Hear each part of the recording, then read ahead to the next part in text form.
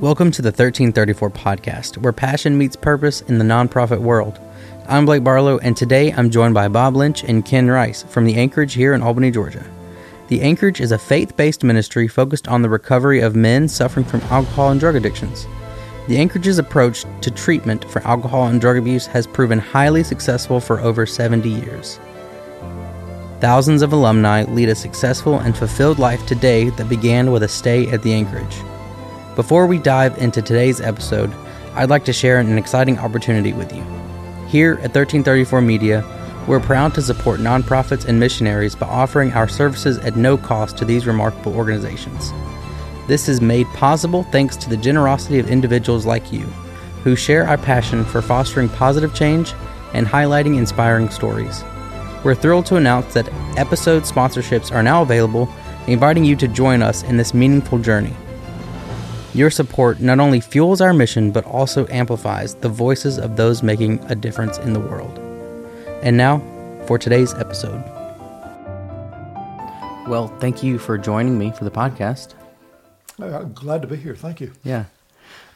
So how did you start getting involved with the Anchorage? I'm originally from, I lived up in Columbus, and I had been in a missionary, and then I'd been in Christian ministry for a number of years. That had ended, and I was working for the state, and just really looking, I wanted to be back in Christian ministry, and just saw an advertisement they had for a director, and came down here and interviewed. And that was almost 11 years ago. Wow. Yeah. Did you feel called to it? Yeah. Oh, yeah. We definitely, we left. I'm originally from Atlanta, and my wife and I married, and we felt called. We left Atlanta in 85. Really? And so we were in Europe for 15 years and then came back, and we were 13 years at a Christian boys' home. That's and cool. Then here. So, what have you seen change in that 11 years? A lot. This place has really changed a lot. I think we have been able to really see God's hand move here. I mean, just from the financial aspect of it has improved. The ability of what we do to minister to the guys has improved. Even the taking care of the physical plant here, painting the buildings, improving, renovation and things like that. It's been pretty remarkable. That's awesome. Yeah. So what's one big thing you've noticed change over the recent years? Oh, that's a good one. I would say just God's provision. We are making plans to expand into a home for women, but just God's provision. The food that we have a low budget for food because of the provisions from the community. We intake so much food that we actually donate to organizations that need food. Yeah, that's been a big thing. Our finances, we feel comfortable moving in a new direction because we feel the financial support is there. And that's all from here locally, pretty much. I think a lot of nonprofits, just from who I've spoken with in the past, a lot of people struggle with the finances because most either go one way where it's all grant, or they have a lot of donors, or they're doing like really big fundraisers like golf tournaments and stuff. Yeah. Yep. And I think it's cool that you guys, after, you've been here 11 years, after the 11 years, you're comfortable building a new facility. That's really cool. Yeah. It is amazing. It amazes us. It is a faith-building experience every day, really. We got, just as an example, I opened the mail and got a check for $5,000 from somebody in Nashville, Tennessee. Wow. I didn't speak to them. It's through communication and other people. Maybe somebody that went through this program spoke to them. Yeah. So, and it comes from all over. How do you think, just in 2023, how have you seen God's provision? Like that check for sure, but has there been another way that really stands out to you? A lot. Well, every year we baptized over 30 guys last year. Wow. So you can use the money as a demonstration, but it's really the power of God in a lot of ways. Mm-hmm. But we're baptizing 30. The year before that, we baptized 60. Wow. In another week, we have a baptism that will be here on Sunday night. So the spiritual emphasis, is making a difference and paying dividends in men's lives. Yeah. You know. How have you seen, how many guys do you think you've seen the last 11 years come through here? Several thousand. Really? Yeah, thousands, yeah. I think the estimate was probably, this place has been in existence since 1953. Wow. So there's 20,000 people have probably been through here in that period of time. Are there any stories that stick out to you the most? Oh, yeah. And there are things that just, I got a kind of an interesting one. I got a call about 2 years ago from SunTrust Bank in Columbus. And the banker was asking me information about it, our nonprofit status and things like that. And I was really a little mystified by this thing. And the short of the story is that a man came through here in 1968. He got his life changed. He never drank. He was never involved in drugs again. It changed his life. He left, went back to Columbus, went through and had put the Anchorage in his will. Wow. For $25,000. It was in his will all that time. He died. His wife eventually died, and then they were probating the will, and they sent us the check. I mean, that's an interesting story. Yeah. Are there any stories from any of the guys that have been baptized recently that really stand out to you? Yeah, we've got a guy here he called from West Virginia. Wow. And was interested in, that's a long way. I think, how are you possibly going to get here, because we don't pick you up, and make that work? And he literally rode the bus from West Virginia to the bus here. Wow. Got in the program, has done well, and things like that. We focus locally, but we don't keep empty beds. If somebody calls us from Savannah or Dothan or in Florida, we don't turn them down. Yeah. It's sort of on a first come, first served basis. Yeah. One of the things that I love about this place is that God's provision is so good. We don't charge very much money to get here. If you are accepted here, when you show up, you have to have a state-issued picture ID, because we do background checks, and $40 cash. That $40 cash is good for 120 days. Wow. They can stay here for that, just that $40. And actually, they get the $40 because we give them a recovery Bible, a pillow, a big book, things like that. So that $40 is spent the first day. Yeah. But we're able to do that because we have such great community support. Yeah. The churches here are good to us, individuals. It's really, to me, every day a testimony to the power of God that we exist. Yeah, absolutely. So the programs you have here, how do they specifically aid in drug and alcohol rehabilitation? Well, first of all, we are Christian-based, and that is not just for support purposes, but that's the foundation of the ministry. Yeah. I think the difference in what we do and maybe somebody else does is that psychology you're supposed to know the answer or learn the answer intellectually. We believe that spiritually, God can change you through his heart by his Holy Spirit. So, that is the foundation of what we do here.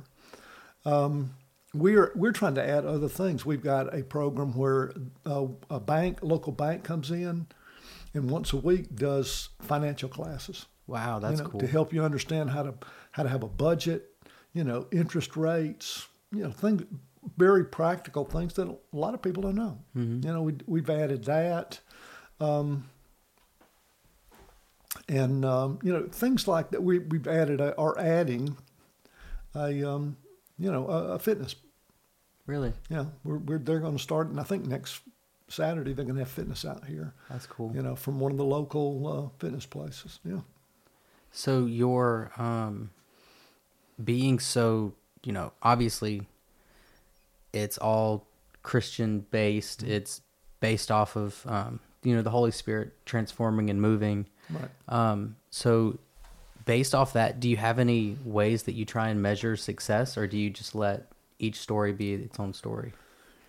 Well, yeah,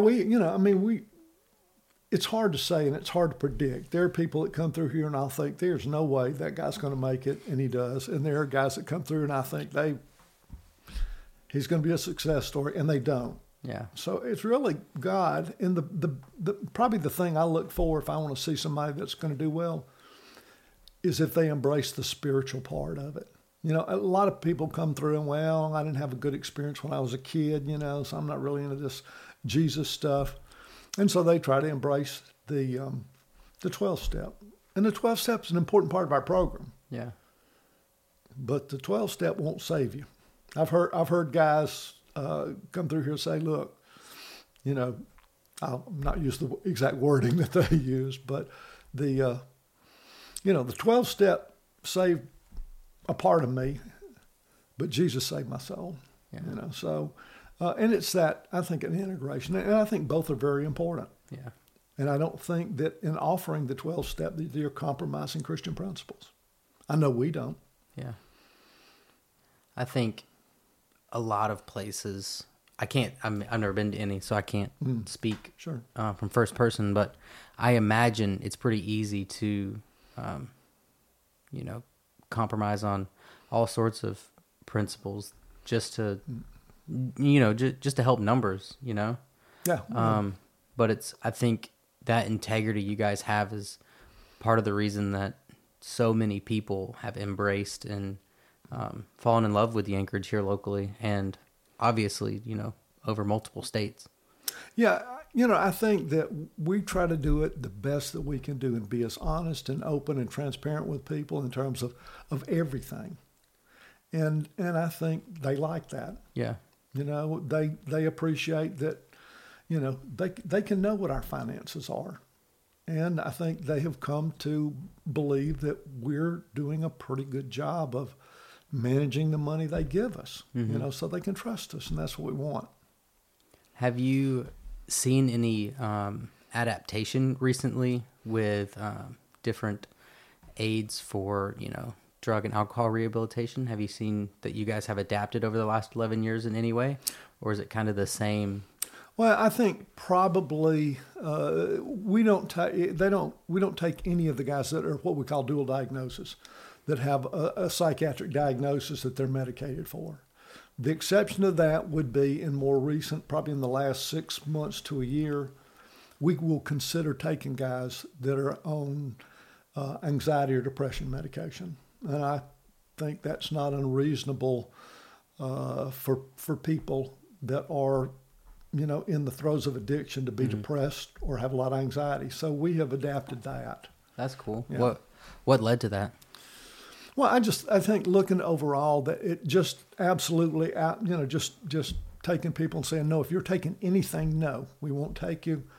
I just felt like we're overlooking some people that we could still help. Yeah. So, yeah, that was just sort of a decision I made, and we talked with the staff, and we all felt good about it, and so we just went forward with it. That's cool. Yeah.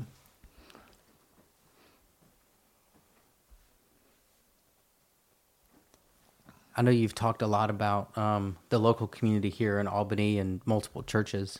What are some of the ways that Albany in specific has helped with you and your efforts here? I'll give you specific. We're given this property for the women's home. It's on almost 80 acres. Yeah.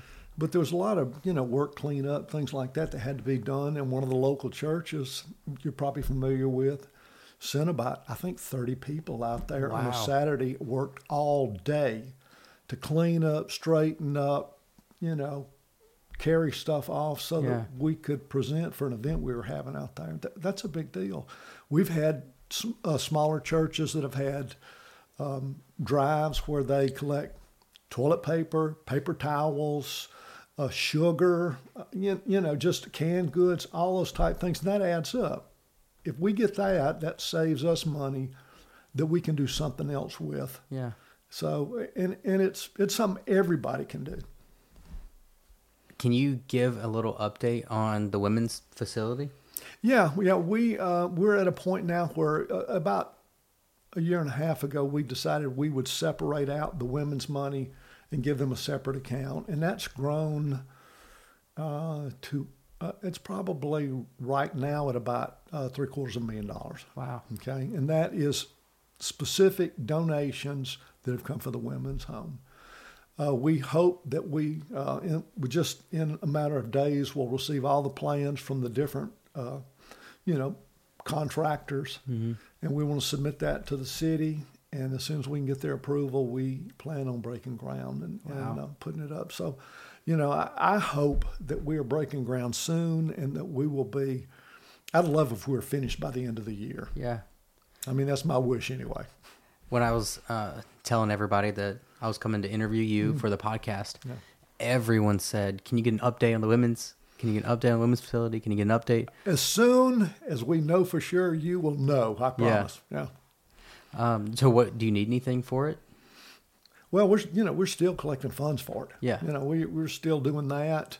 We've had people that we don't really have in terms of just practical donations, really a place to store it right now. Mm-hmm. But, we're going to be looking for a lot of volunteer help. It's going to be a separate entity. We're going to have a separate staff out there. Yeah.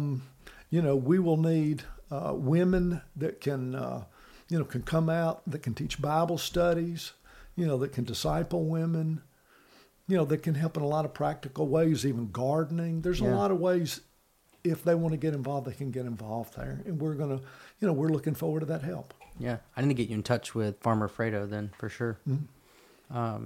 Him and his staff could come out and start the garden. Exactly. We're going to be planting a garden there. Yeah. I know Ken Rice will be starting the landscaping out there. I think he's probably already got plans. Probably. Already. Yeah. So there's a lot to do and a lot of opportunities in a different way. I think there's going to be a different level of involvement out there. Yeah. Women can be very passionate about that. Mm-hmm. Have you seen? I believe her name was Faith at the fundraiser you did for the women's facility. Have you seen any more stories like that you'd be able to share about women here in Albany that just really need this facility? Yeah, well, I give you an example. Not only her, but her sister, both had to go out of town for drug treatment. That's you go wherever you can. Wherever you can get in. But if you have family here, and a lot of these women, let's face it, are going to have children. A lot of the women that we're going to be looking at have probably had their children removed by Department of Family and Children's Services because they couldn't manage their affairs. And so we think that as we move forward, we'll be working with DFACS, to help get a woman off drugs and alcohol and maybe get her reunited with her children. Yeah. Hopefully putting families back together. Yeah. I think that's for the men's facility and the women's. I think that's so huge because if you look at how the enemy attacks, it's so often the reason behind every single attack is the family. He wants to break down the family bond, family unity, and right. If you look at all sorts of different attacks, that's it always starts with divorce. It always starts with trying to rip the family apart somehow. And I think what you guys are doing is it's truly God's work. It's putting families back together and trying to undo some of the things the enemy's attempting to do. I think opening this women's home is going to open a lot of new opportunities. Our second phase is a work phase where they have gone through the intensive phase of the program. They go into the second phase, and then they work a 40-hour week. Well, that will be duplicated, at the women's home. My thoughts in the long run is there's a lot of property out there. We could put some modulars or small homes out there, and those women could move into those homes, have their children there. Yeah. And so they can, and I don't assume that every woman knows how to discipline their children or cook or do all those things, is that might be a learning curve that women and volunteers in the community can help them with. I think it wouldn't be unreasonable to say that we look at some of these Christian schools in Albany taking these kids in. They're not bad kids. They're not dumb kids. They probably have not had a home situation that was conducive to, doing well in school. Yeah. But that can really change a family. And I believe we're capable to do that. I think the support's here in this community to do that. Yeah, I think so too. And just seeing every time you talk to somebody about the Anchorage or, nonprofits here in Albany, the amount of support for the Anchorage is unbelievable. And I think seeing that the women's home has had this much support in just, a year and a half? And seeing the success you guys have had for so many years, I think it's very reasonable to say that it's possible that you could build it out to as much as you possibly want and still see life change.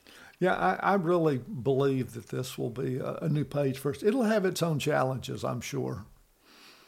Just because we've been successful with men, we don't assume that transition's over, that women are different and our approach is going to be a little bit different, but it's still going to be faith-based. Yeah.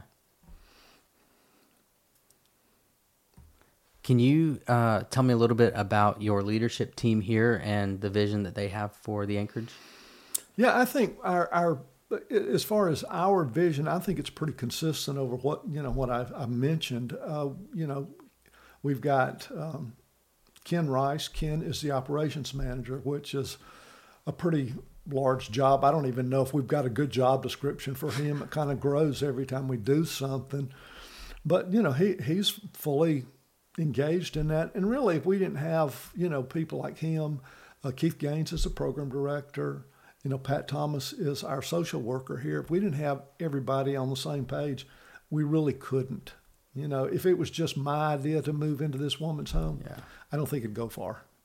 And so, the addition, somebody to manage the donations, the food donations, because we believe what we have right now being donated is adequate for both facilities. Wow. That we give away a lot of food to churches, individuals, some organizations that do after school programs for kids in the community. So right now we're taking in enough for us and them. That's amazing. So we believe that, but it takes, some management like Ken has to be able to handle that and make it go out. But there's going to be a lot of the experience that we have. We're going to have to do some good training, with our new staff. And I've been approached by people that have, over the past 2 years, that are asking me, could they be on staff? Wow. So we probably have most of our staff already at least identified, not hired. Wow. So, it's just one of those things, God's doing things. Yeah. So what's the next step for the women's facility? Breaking ground. Yeah. Yeah. As soon as we get the word from the city that we can do that, we're ready to start building. Do you need anything from the community to break ground? Well, like I said, it's an ongoing thing because that's about a $2.5 million project. Wow. And so, and if it's anything like some of the building we've done here, the community gets excited. Their provision is better, so it becomes an upgrade on what our original plan was. But, to be there, to pray for us. I don't want to minimize what they do in terms of just praying for us. It's a big step. It's going to be a construction project. The sooner we are able to get through that and get this place put together, the sooner we can bring women in. That's what I'm excited about. So over the last 2 decades, have you seen any trends in our local community as far as, is it getting better? Is it getting worse as far as the rehabilitation? And Well, I think there's just not enough available, but there isn't enough available anywhere. Yeah, that's true. I think that we're seeing a lot more in terms of drug use. With fentanyl and some of the newer drugs, certainly meth. Mm-hmm. Usage is so up, and then mortalities are nationally up. Yeah. And so, I think really if you look at the combined homes will be 100 beds in a community this size. Yeah. That's pretty remarkable. Yeah, it is. So, but the support is there. Yeah. People have interest. People, it amazes me, Do you have support from local law enforcement? Yeah, we do. We don't. Let me phrase that a little better. Yeah, we do. They've been very good to us. We are very careful. We do what we need to do to protect the community and to cut down on those problems. We do a background check on everybody. The police department does it. It doesn't cost us anything. Wow. So we're assuring the community and the people that we bring in here. We don't bring in, sexual offenders or, violent criminals here. Cool. And we won't at the women's home either. Yeah. So we're doing that, but they've been very good to us. That's awesome. We hope that we're being reciprocal in that, some of the guys and certainly some of the women will come from jail. Really? So yeah, they some of them come here directly from jail. So we hope we're lightening the load on them a little bit anyway. Yeah. I'm sure that helps coming out and being able to be, in a place with people that's a little more free than. Yeah. Well, I think one of the things is judges over the last few years have recognized that a lot of the people they're in jail, they're basically drug related. They're addicts, and a lot of their crimes are theft and drug related. And so they don't think, having somebody in jail for 5 years solves the problem, because in 5 years you still got an addict that gets out. Mm-hmm. And so they're willing to offer them probation if they will go to a drug and alcohol treatment center. And so, they're not mandated here, but they are required. And so that I think that's been a good, very helpful thing. Yeah, absolutely. So are there any warning signs for anyone in the community to see for drug and alcohol related issues that they could look out for family members and everything? Change behavior is always a huge one, If your son or daughter, been real vivacious and all of a sudden they become very introverted and quiet, and, change of habits, things that they've done for a long period of time, and those habits all of a sudden change. It's probably either a relationship, or potentially drugs. Mm-hmm. One of the things that I have sort of grown to believe working here over this period of time is that healthy relationships will help you in every way. They will help your kids if you have healthy relationships with them to prevent drug usage. For people that are in addiction, they need to develop healthy relationships, whether it's with a church and individuals in the community, to help them get out of their problems. Do you, at the Anchorage, do you help do that in any way? I mean, I know you guys go to, different churches and stuff. That's a part of it. They have, everybody that goes into aftercare here has a sponsor. So they have at least one person that is gone through the process they're going through, and can talk with them, meet with them on a weekly basis, and develop a good relationship with them, give them some guidance and counsel. Then that is a part of the process. We want, when they leave here, we want them to be drug and alcohol free. Mm-hmm. We would like for them, if they've gone through the program enough, to not have gotten their driver's license. If they come here, they don't have a high school diploma or GED, they're required to take a GED. We had 5 guys last year that finished their GED here. Wow. I'm really pleased with that. Yeah. Hopefully, if they're behind on child care payments, we hope they're catching up on child care payments and doing things to start putting your life back together. Yeah. A lot of them don't have cars. It's hard to negotiate getting a job and taking care of your family if you don't even have transportation. Yeah. So there's a number of things that they can go through, processes that will help them. Going to church, after a period of time, we want them to go out and develop relationships with churches. We want them to hear the gospel not just from us, but from the greater public, from the churches. We hope that we know they're going to have a bump in the road at some point. We just hope the next time they have a bump in the road, they have a relationship with a church Yeah. maybe their family relationships are improved, and so that they negotiate that without falling back into drugs and alcohol. Could you give me a quick overview of from the moment you come into the facility to leaving, of what that process is like? Yeah, the initial, they come in here from. Some of them are actually brought, in handcuffs, from jail. Most of them not actually, but they come in here. They come in. Ken processes them, sits down, searches their things, assigns them a room. They go out. Try to learn some of the basic rules and where everything is. And they start class.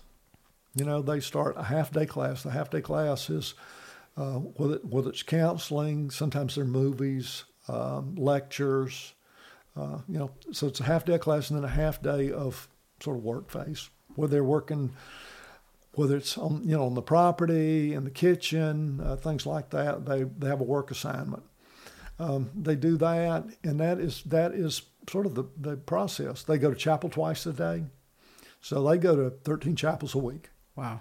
Yeah, so they hear the gospel, and they hear it a lot. Yeah. And they need to. So they do that. The first 120 days is that, a lot of times once they start visitation, it's improve relationships with their families. Some of them have burned so many bridges, there's really nobody to visit them. Yeah. But I've been amazed to see how God can bring those family members back around once somebody starts really making progress. Yeah. So they do that. Once they have finished the 120 days, they can apply to go into aftercare. Aftercare is a full-time job, 40 hours a week. They have to go to, I think, 2 chapels a week, or church chapel. They have to go to 2 AA meetings a week. So they've got still a little bit of work. We still drug test them. We still, do oversight, counseling, the things that we think will help them to get through the program. They work. These are good jobs. These guys are, working hard, staying busy. Mm-hmm. When they leave here, they get to keep that job. That's cool. The job is not related to their being in the program here. So those are great. And that's another part of the community support. Mm-hmm. The community are hiring the guys that they know have had issues with drugs and alcohol, and they're willing to put them to work in their business at good salaries, and that's pretty amazing. Yeah, I think that's miraculous right there. Yeah. If a listener is, they're listening to this and they want to be more involved, what are some of the steps they can do to be more involved with you guys? The first step I would say is go to our website. Go to our website, read all the drop downs and look through and just find out what we're about. Virtually everything about this place is on that website in one way. Whether you're a potential client and you want to know what you can bring with you, what you can't bring with you, what just in general, the schedules, things like that. And that would be the first step. If somebody wants to be financially involved with us, they can donate online. They can mail it, but you can certainly donate online. Call. You can come out, visit. If you've got things specifically that you feel like you have to offer that you would like to do, we're willing to sit down with you and talk and try to figure out how we can work that in. Most people have something that they have to offer. Yeah. They just don't realize what they have to offer and what our needs are, how that works together. Yeah. But it's pretty amazing to see that happen. Is there anything you'd like to add? No, I think probably I'm going on my, June 1st, I'll be here 11 years. And just to me, the amazing thing, I'm not directly from here in Albany, so I'm not patting on Albany on the back because I'm here. But, I just look back, this place has been here 70 years. It's had bad days, it's had good days, it's had financially, robust days, not so robust. But it's always existed and it's always helped people. And that's because of the people here. Yeah. Even, maybe we don't have as many businesses moving to us Albany as we like, but this amazing community, amazing people, amazing churches here. Yeah. And I really love that about this place. That's powerful. Yeah. And that is, I think God in His sovereignty put the Anchorage here. 71 years ago, knowing that. Yeah, absolutely. Knowing that all these lives would be changed through it every single year. Yeah. Thank you very much for taking the time to. I appreciate the opportunity. Yeah.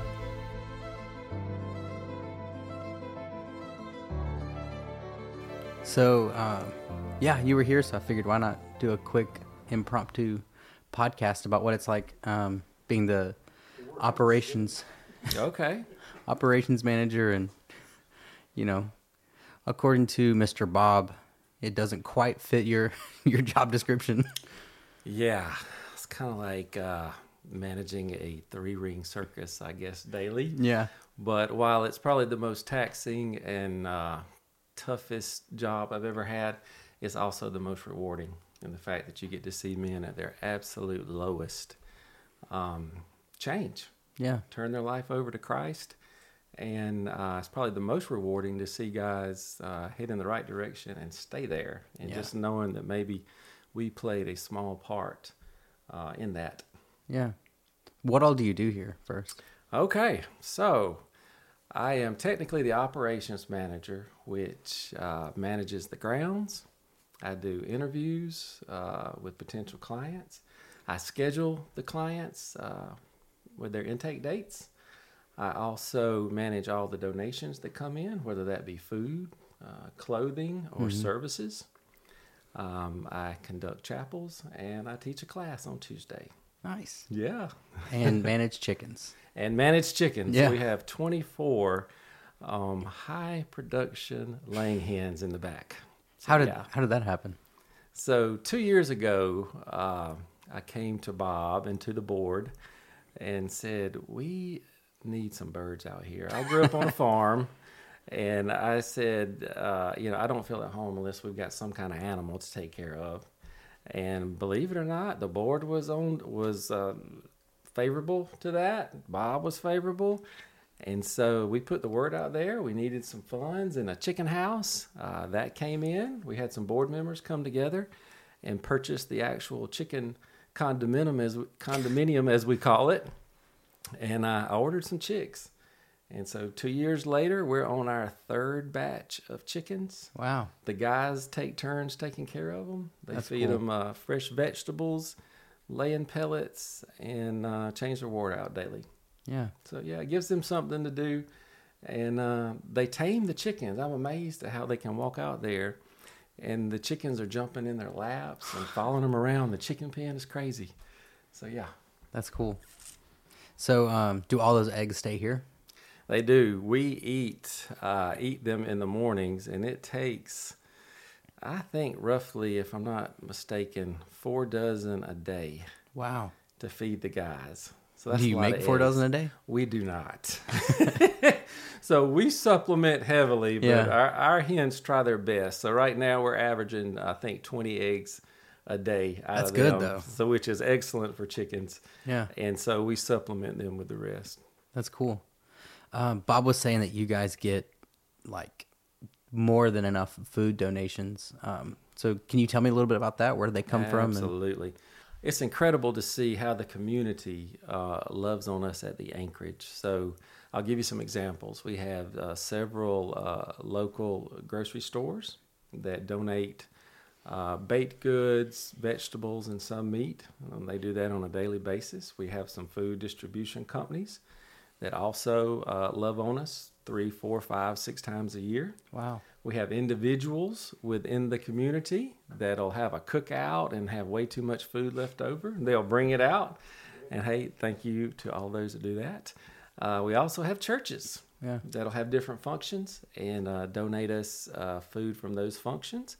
We have food drives from local churches and organizations that will do that periodically to stock our shelves with canned goods. And there's a couple of local churches that donates us milk from their cafes. Really? When they have overstock. So, yeah, it takes a community to support us, to love on us, and to keep this place running. And we acknowledge that and appreciate that. How on earth do you keep that managed? I'm sure so coming from the food industry, I'm thinking first in, first out, and expiration dates and everything. How do you manage that? It's training. So we teach the guys how to do that.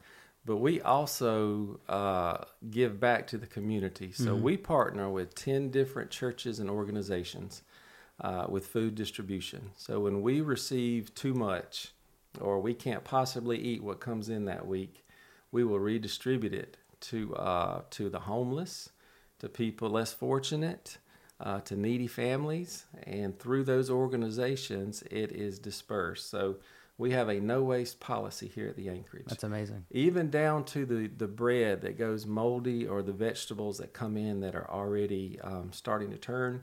We have a local farmer that picks that up for his pigs. Wow. And he feeds his livestock that. And in return, he will donate back to us barbecue and things like that. So, yeah, that's pretty cool. Yeah, that's cool. So we are a no waste facility. Making sure that everything ends up in either a person's tummy or an animal's. Yeah. How did you get started here?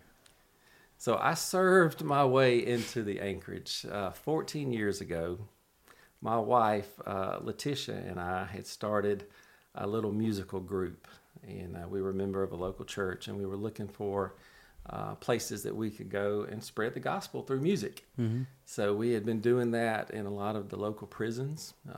We had done a bunch of community events, and someone told me about the Anchorage. And I didn't know about the Anchorage at the time. I never heard of it, had no idea it was even tucked back here. But I followed up on the lead. They gave us a Sunday evening chapel spot. And after one time of coming and serving, I knew this was my calling.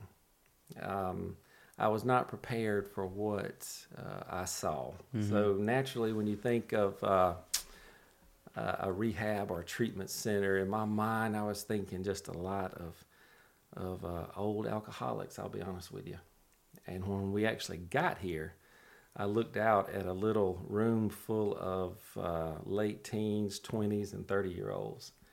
And I was just thinking, wow, so this is what it's all about. Mm-hmm. So from that one Sunday chapel turned into once about every 3 months.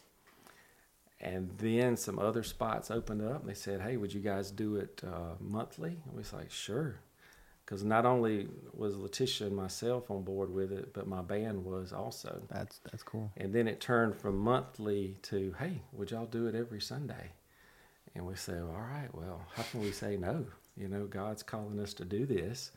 And so for, 9 or 10 years straight, myself, my wife, my son, and our band did the Sunday night chapel every Sunday. Wow.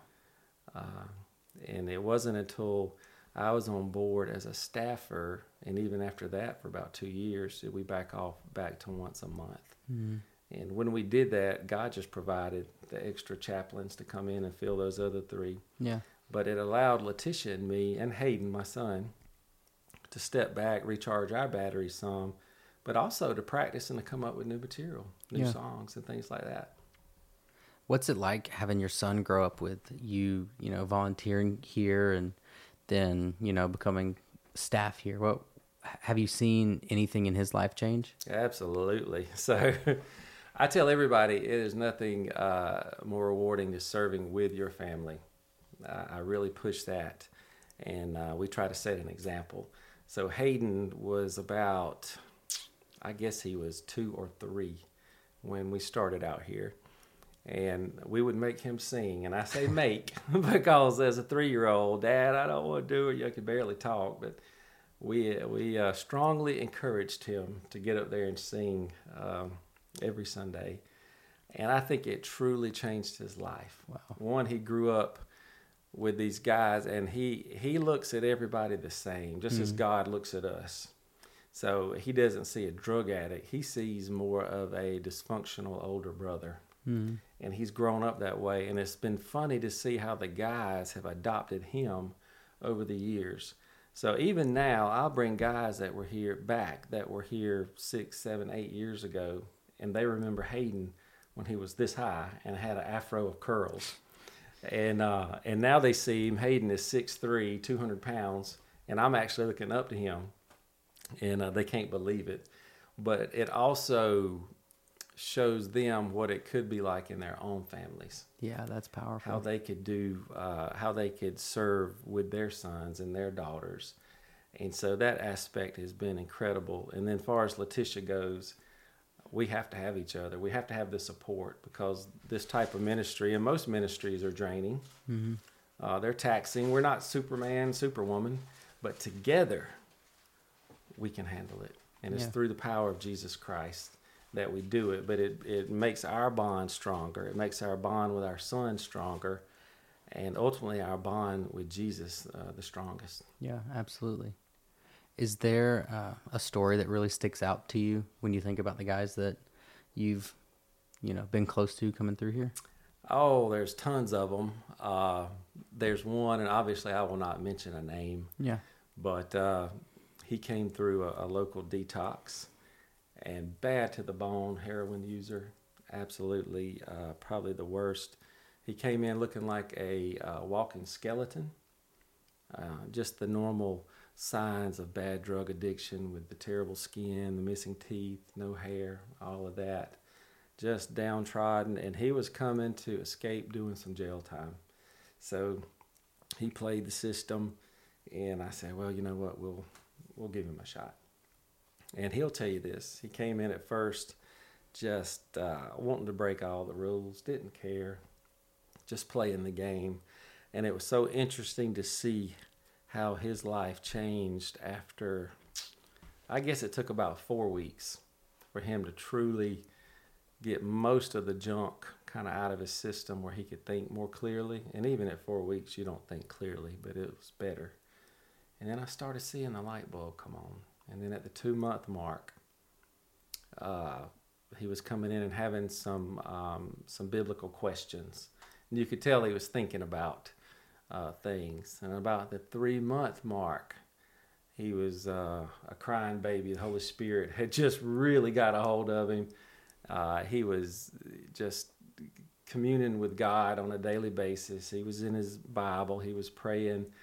And now this gentleman is very active in his church. He's very active in the AA community here. Mm-hmm. And I have been privileged to watch him sow into other men's lives. I've seen that with money, where he has paid for different procedures for different people that needed it. I've also seen him give back his time to sponsor guys, to help them with their AA steps, and give his talents. So he's in construction, and he has done many projects pro bono for whoever that needed it. Yeah, so that has been incredibly rewarding to see somebody that was just a complete screw up, that came in really almost against his will, let the Holy Spirit work, and radically transform his life. What's it like working in an organization that's so, Christ-centered and lets the Holy Spirit work like that? Rewarding and eye-opening. So, for us, we're human too. So we get tired.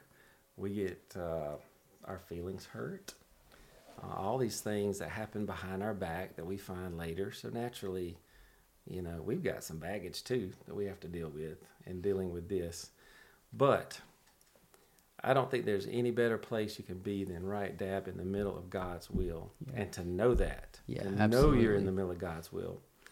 And I could see throughout my life with I come from a construction and a farming background. So I was, even years ago, I'm dealing with very strong, opinionated men, very strong personalities. And I saw God using that to strengthen me. How do you communicate with those without being combative? Yeah. How do you maybe change their way of thinking without using force? I also saw through the prison system and teaching in the prisons for so many years, it was preparing me for this job, because a lot of our guys come from jail. They're one step from going to prison themselves. Mm-hmm. And so looking back, God was preparing me in those years to deal with these guys. One, I had to experience it myself so I could understand where they were headed, and I could speak with authority and experience on what it's like. But then also it was just helping me to deal with those personalities. And so it's been very challenging, but very rewarding to be doing that, and now to see more of the whole picture. And I don't have the whole picture, because who knows what he's gonna have me doing in the future. But right now, I know I'm doing what I need to do. Yeah, that's powerful.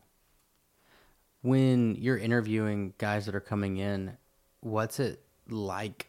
You know, I imagine you're mostly listening to the Holy Spirit. Yeah, you're listening to them and their story too, but I'm sure a lot of it has to do with being Spirit-led. What's that like, being able to? It is. So you are obviously praying for discernment, because you are juggling someone's life. Mm-hmm. You know, this is an incredible opportunity. But when we're interviewing people, we have to think about the whole picture. We can't just think about that one person, because we get this a lot. Well, why don't you just bring everybody in here? But that one bad apple could affect everyone. Yeah. And so we have to try to keep our environment safe, for one, two, conducive to them learning and the Holy Spirit working. Yeah, absolutely. So if you fill up, 20 spots with these guys that are nothing but complete turmoil, then it's very difficult to maintain that. So to answer your question, we are going to pray for discernment. We're also going to try to get down to the truth in their matter, because everybody is trying to tell you what you want to hear.